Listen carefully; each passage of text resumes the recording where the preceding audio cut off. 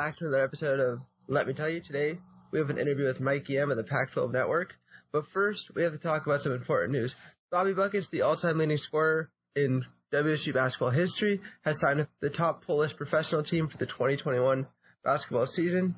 She is the only WSU women's basketball player in the history to score 2,000 points, and she's also WSU's only four-time All-Pac-12 conference selection.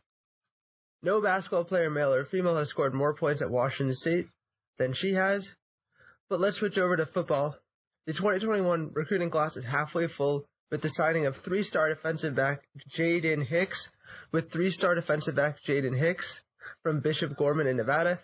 Hicks had offers from Penn State, both Arizona schools in the Pac-12, and Boise's. But the Cougars had the upper hand in recruiting him throughout the entire process due to the fact that his brother Kalen played for Rolovich in Hawaii, so he was able to experience what Rolo was like as a coach and then learn that Rolo was a good coach. Hicks is still currently the fifth best ranked prospect in the entire state. His commitment now brings the Cougars to the 7th ranked overall class for recruiting in the Pac-12. All right, let's jump into this interview with Mike Yam. Let's go. Calling Mike Yam, host for the Pac-12 Network. So, for the listeners who don't know who you are, why don't you give us the quick 30-second elevator pitch about yourself? For sure, man. Well, appreciate you having me on. Yeah, and, sure. Look, man, I've been at Pac-12 Network since we launched this thing 8 years ago, back in 2012. And, I guess working backwards, I was at ESPN for 4 years. I did everything from SportsCenter to, NBA shows, college basketball shows, college football shows.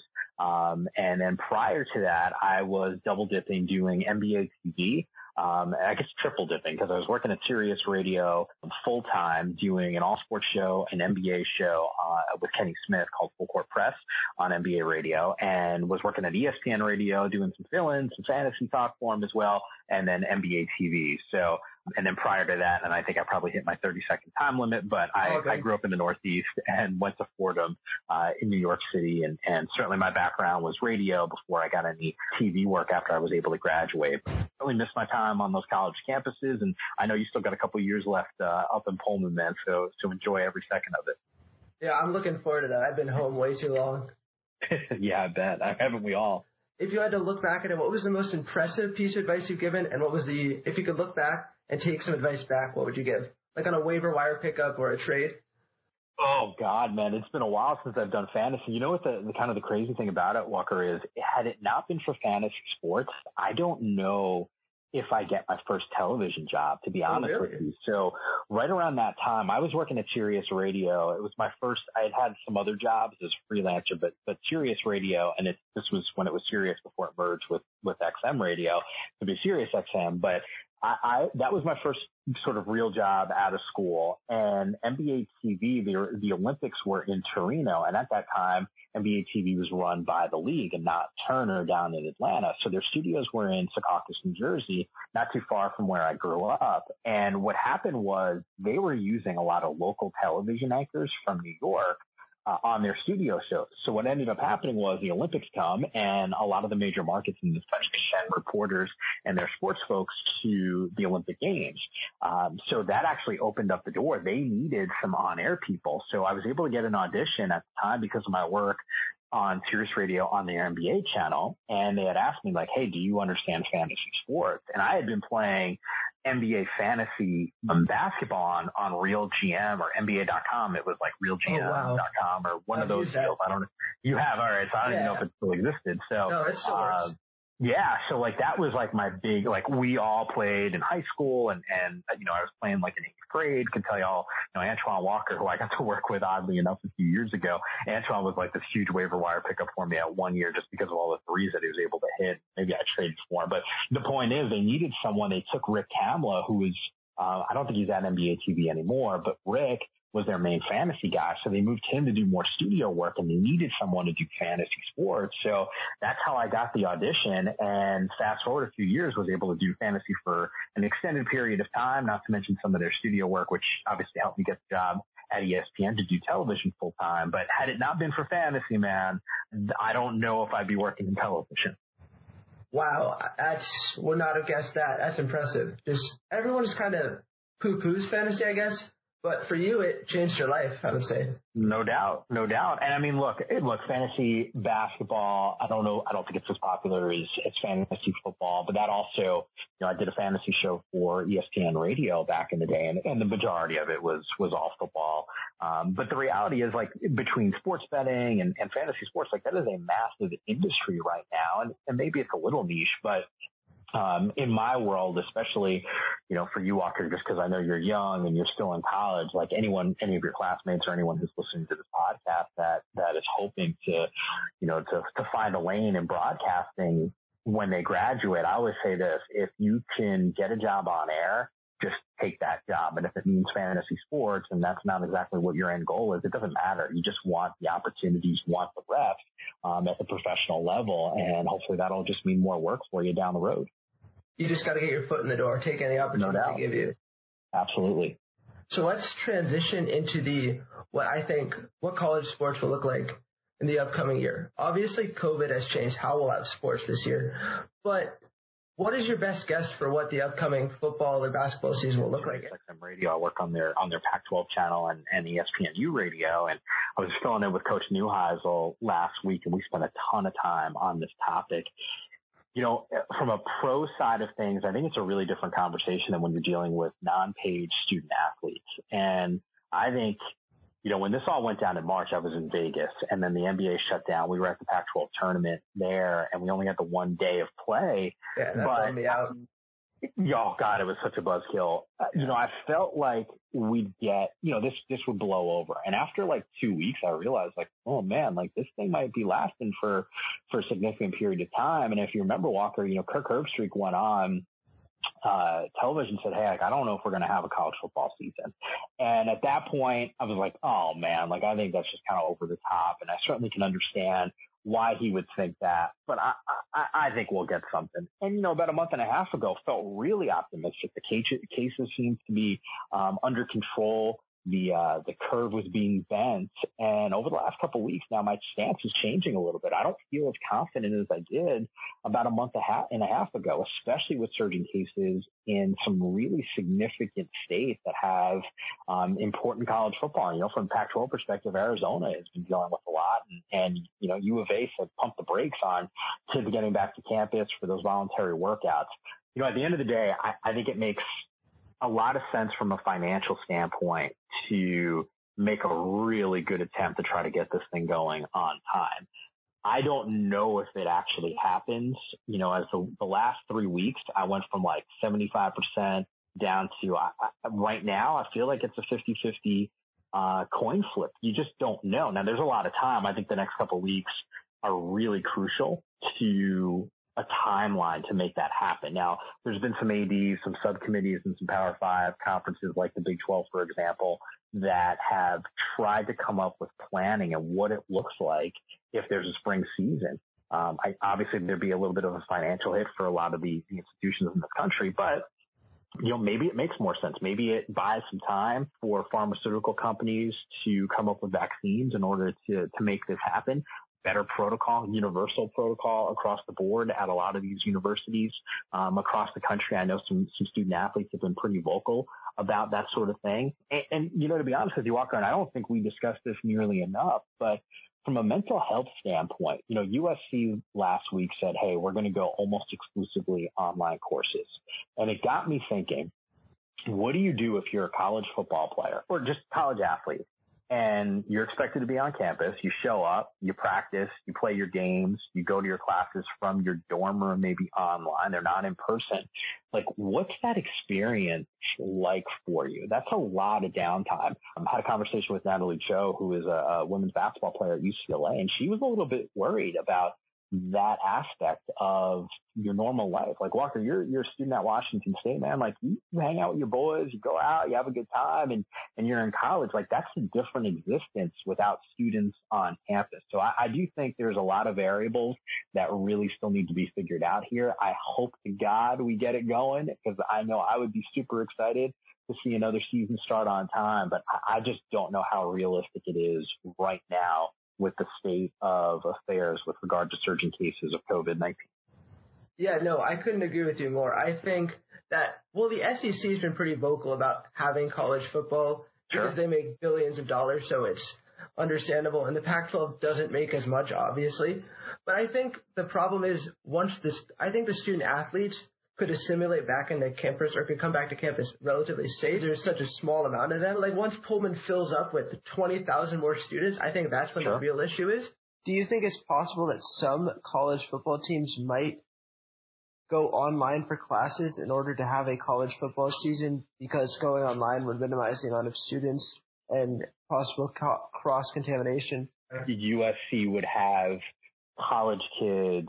They would have the college athletes. So I have a friend at USC and she said no one's going back to campus pretty much as a student, but all the athletes are going back.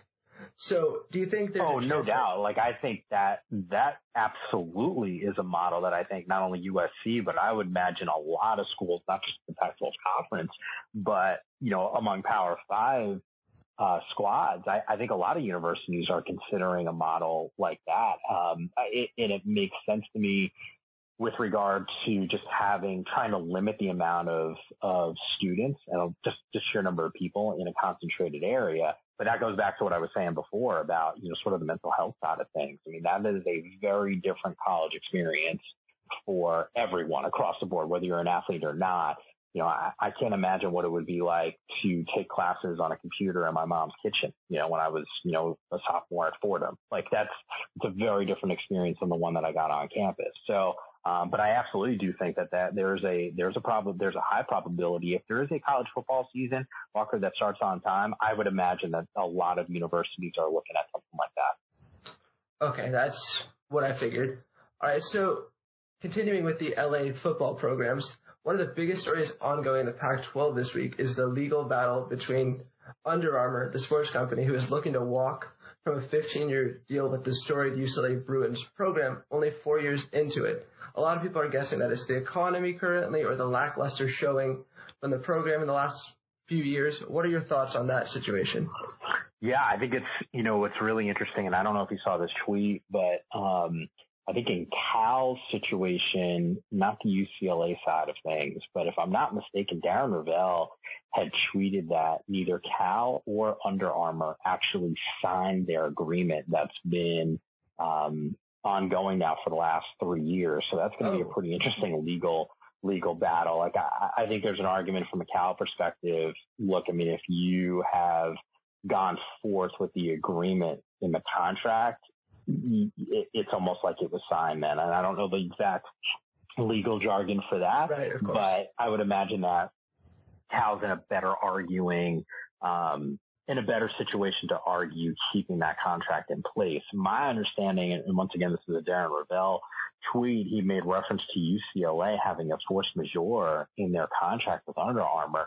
And I think what's really interesting about this deal, and maybe it was because of the size of the deal, it's so much larger than what most other universities were getting, and B, what Under Armour was giving almost every university. So I think maybe the size of this forced them to put this force majeure contract or language in their deal to be able to get out of it in a situation like a global pandemic or like we're facing right now. But I do find it interesting that the other Under Armour deals did not have that clause there. I think this is a tough sell, and I feel for a UCLA administration that was, kind of banking on whatever the figures are. I think it might have been like $16 million a year or something along those lines. I think it was $218 overall, the length of the contract. Yeah, no doubt. So, on a yearly basis to be able to grab that cash and bank on it's obviously valuable, but to take it a step further, what's the market now for the next sponsor? Like you're not going to get a $200+ million contract. To me, that's really significant, just kind of the way the economy is and, what rights are. I mean, IMG has been trying to renegotiate its rights with a lot of the schools, not just in the Pac-12, but across the board, all their universities, for whatever, whether it's live game rights on the radio or whatever the case may be. It just goes to show you how this pandemic has really caused financial pressure for a lot of companies. And right now it's going to get placed back onto the school. Yeah, I think also in a way, this pandemic showed us that the U.S. people who watch sports aren't as reliant on sports as we once thought we were. Like I'm a huge college football, baseball fan. I thought I was going to be super sad without baseball, and I am, but I was able to get through it. I don't think that it that sports necessarily has. It has a ton of power, but I don't think it has as much leverage as it once did before the pandemic, I think. Yeah, I mean, look, I think there's some truth to what you said, but at the same time, I think once sports comes back on, like, we go right back to it. Like, we've gotten by because there's really no other option, right? Like, what are you going to do? Like, you just kind of have to live with it. Whereas I think there's enough fans, diehard or even casual fans, that'll still gravitate towards the games. And I'd make an argument live game rights, at least from a broadcast perspective in the short term, are going to even be more valuable, over the next, I'd say 6 to 8 months, just based off the fact that the comfort level for the fan to show up at an arena or a stadium is going to be limited. And that's assuming that they're even allowed to be there. So I think that just puts a little bit more pressure on, different networks to be able to pump out the content and put these games on television. But in my mind, I think once we get sports back, I think people flock to the games, not literally, but I think they go and watch them on television. That's a good point. I hadn't thought of that. Okay, so I wanted to transition to more to what I think the listeners want to hear about and what I really want to hear about, the Cougars. So, as you know, Cougar coaching great Mike Leach just left last season from Mississippi State, and in comes Nick Rolovich from Hawaii, a lesser experienced coach. What were your initial thoughts, and what do you think he brings to the table for the Cougars? Love Rolo, man. I've gotten to have a little interaction with him. Certainly not as much interaction as I have with Mike Leach over the last couple of years. He was always so gracious with his time and always entertaining. There's no doubt about that, man. He always kept it light for me, and I'll never forget what it was like to be in that quarterback room, and got the invite to go there last year to kind of watch how they prep, and it was eye-opening for me, and really, really appreciative of that invite from Coach Leach. But then you get to know Coach Rolovich now, and I think he's a perfect fit in Pullman. You know, Mike was definitely outrageous, and certainly willing to create, and I don't want to say controversy because I think that's overstating things, but I think he was never shy about giving his opinion, knowing that he could make headlines with having a take that was not necessarily the most normal. And I don't mean that in a bad way. I just mean that, like, he was willing to say some stuff to grab some attention, and be different and embrace that side of his personality. And I think in Rolovich's case, that's sort of the same thing. Now, I don't think he's as outrageous as Mike Leach is. I think he, kind of leans maybe back towards the center just a little bit more, but Rolo's a different dude. And I think that's awesome for a community that certainly embraced Leach, and I think would embrace a similar personality in Rolovich. And, I think it's kind of like what you have in Kyle Smith, who's also a little bit of a different dude. And I think that's paying huge dividends right now based off of that recruiting class and some of the things that I've been seeing and some of the things people have been telling me about that class. So to me, I think Rolovich is going to be a great fit, brings a different, slightly different offensive system for sure, but certainly known for that offense and what he can do. And it's not the air raid, but in my mind, I think this program is in really good hands with Rolo. Yeah, his offense to me, it seems like a better fit for us because it allows us to utilize Max Borghi more with running. But do you see any other, this is a different style. Do you see any other players that can benefit from that offense besides the obvious one that I think everyone has said in Borghi?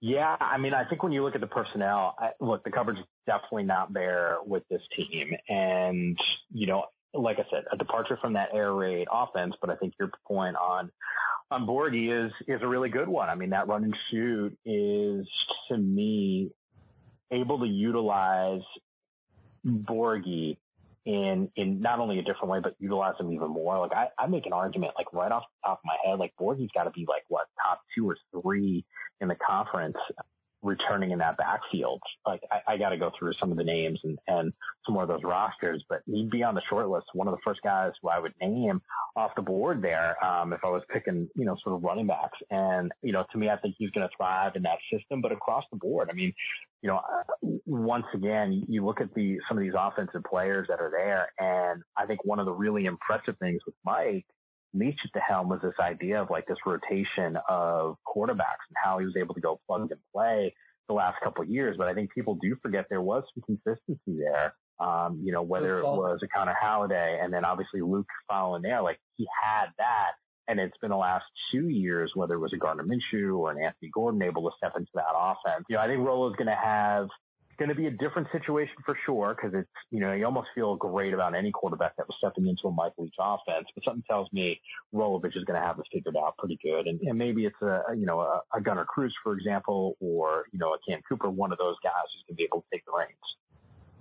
Do you think there's any possibility that we might see Jalen DeLora come in this season because he did play in a similar offense in high school, or is he just too inexperienced for that?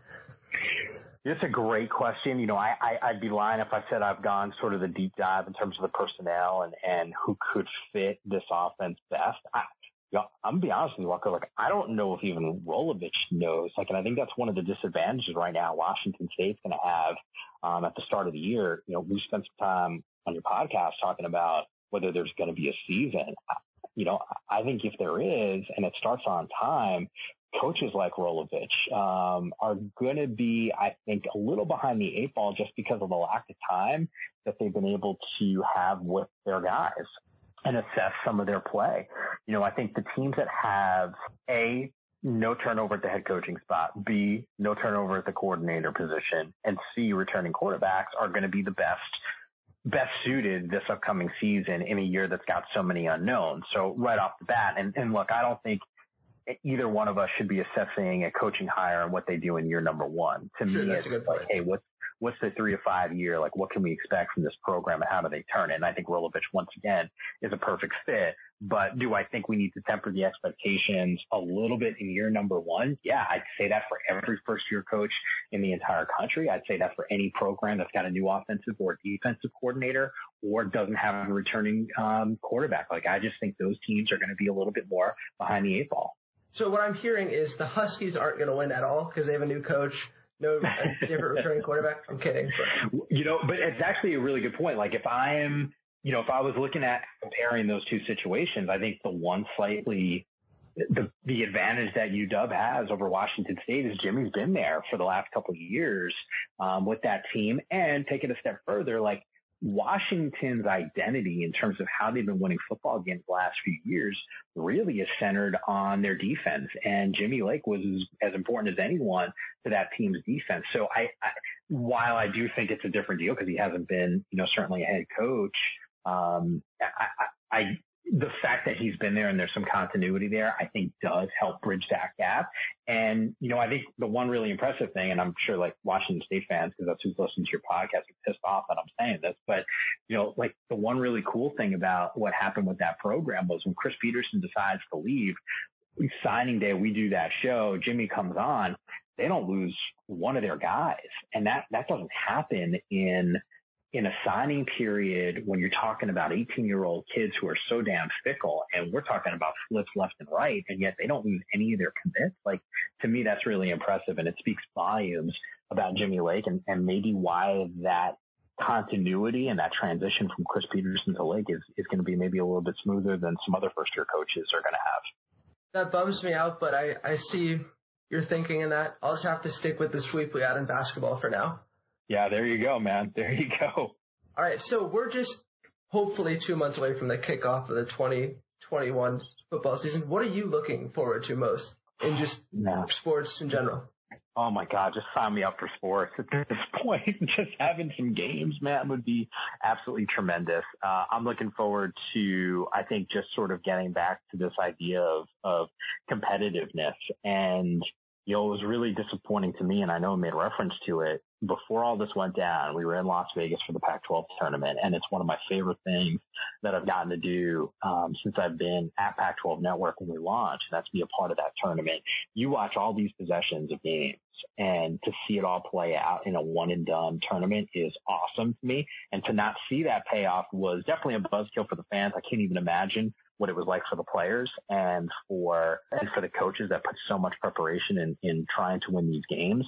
And now, to me, to get this thing started again and start it off with college football and see how some of these bigger questions, like the debut of Rolovich for Washington State and the Jimmy Lake and what that Apple Cup is going to be like this year, and sort of the progression of some other programs like no Justin Herbert, where does Oregon go? USC, how is that defense going to look under Todd Orlando in year number 1, because the offense and the change under Grant Harrell, that was successful. Now, can Clay Helton work some of that magic and make some changes on the defensive side? Because that's what held them back. Herm was a laughing stock when they got nationally when they hired him, and I couldn't disagree more with that assessment. And now Herm's the one laughing at everyone who doubted him, and he's got Herm's looking pretty good. Oh my God, he's looking tremendous, and he's got arguably the best young quarterback in the conference. And no disrespect to Keaton Slovis, but Jaden Daniels is a baller. I mean, both of those guys are kind of the future and more appropriately sort of the present now of this league. I think there's some great storylines in this conference, and hopefully we get to see it in the fall. I'm looking forward to it too, and I can say firsthand, I saw that Arizona State quarterback come back and destroy us, the Cougars. So he definitely is for real. What would you say your single most impressive athletic achievement would be? It could be from college, high school, middle school, elementary school. Oh God, I spent so much time talking about what other people do athletically and don't think about it from my end. I'm just glad at 38 going on 39, I can still, get to my boot camps, 4 or 5 days a week, or at least when I was able to do them in person. So that was, from an old age standpoint. And I know, know your audience. I'm not that old, but, that's a win. I gotta think back here. I had some,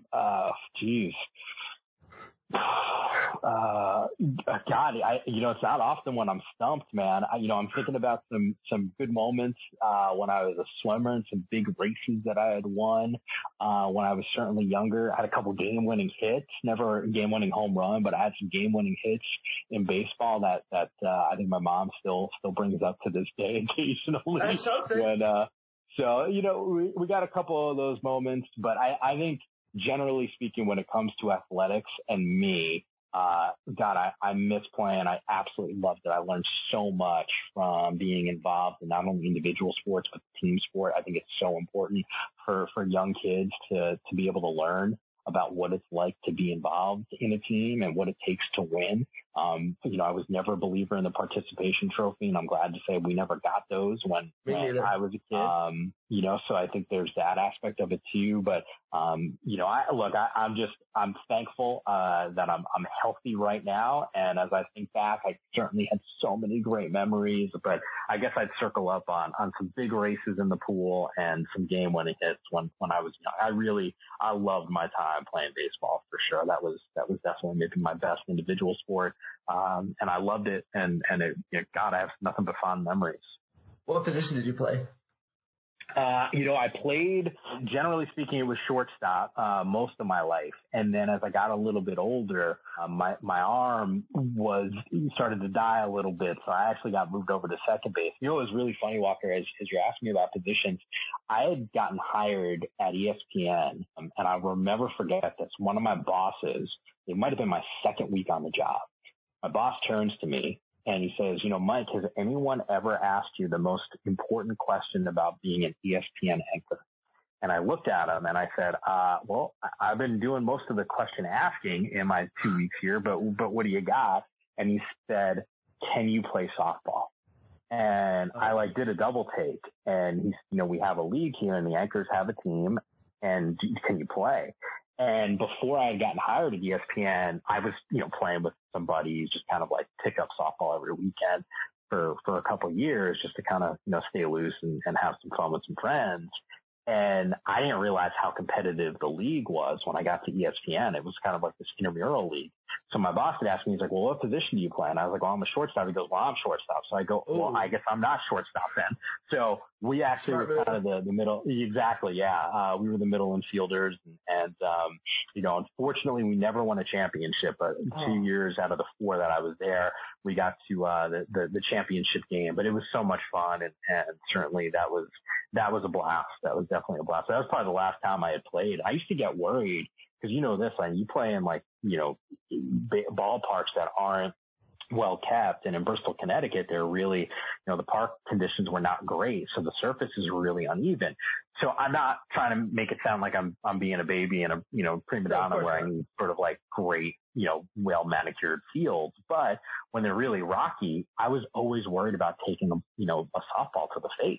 Oh, you know, and then having to go to my boss's boss and say, hey, I can't go and do, you know, my shift, you know, my sports center shift because I have a black eye. So luckily it never happened, but I did take a couple, grounders, to the shoulder a couple times, but generally speaking, you know, finished out our seasons unscathed. Builds character. That's all you can ask for. Oh, yeah, yeah. There's a little intro video about you on the Pac-12 network, and it said if you weren't the broadcaster, you'd be playing basketball, and you had game like Muggsy Bogues. So, could you go a little bit into that? Yeah, you know, my Lord, you know, I was always so fortunate, Walker, you know, getting into this business. I know I told you, hey, it started because of fantasy basketball, and my entry point really was because of hoops. So there's always been an affinity for that sport, just because I'm grateful, for the amount of time that I had covering the NBA and certainly got to cover the Knicks when I was in college working at a radio station on campus, WFUV. And then after I graduated, like I said, the opportunities came at Sirius Radio, whether it was doing, Full Court Press. I got to work with Kenny Smith. I got to work with Rick Horn, Dee Brown. I got to host the Phil Jackson show when I was there, and then got opportunities at NBA TV. So I was sort of always indebted to the sport, and always was a huge fan. I grew up watching Michael Jordan beat my Knicks every single year, which is certainly well documented in the Last Dance documentary. But yeah, I mean, to me, just super grateful of that sport. And God, man, I wish I had a game like Muggsy Bogues. That was probably me having probably a little bit too much fun during that interview. But Lord knows, man, if you saw my basketball game, I wish I could say it was as good as Muggsy's. I don't have the elevation that Muggsy's had. Most people don't. Unfortunately. Yeah, although to be fair, I think I actually might be taller than Muggsy Bogues, which once again isn't saying much. But at 5'8", man, I'll take whatever I can get in terms of the height battles. Yeah, no, that's for sure. All right, thank you so much for coming on the podcast. I appreciate it. Yeah, I really appreciate you inviting me. Where can the listeners find you? All on the social media channels. I got the Facebook page, just kind of like me and every other human being on the planet. Just you can search Mike Yam, and then on Twitter and Instagram. And I'm probably most active on those platforms. It's actually the same handle on both Twitter and on IG. It's at Mike_Yam. So appreciate you checking that out. And once again, man, Walker, appreciate you inviting me on the show, and best of luck to you. I know you got a couple years left in Pullman, so hopefully we'll see Rolovich and the football team have a lot of success. And I think Kyle Smith is certainly well on his way on the basketball side. Couldn't agree with you more.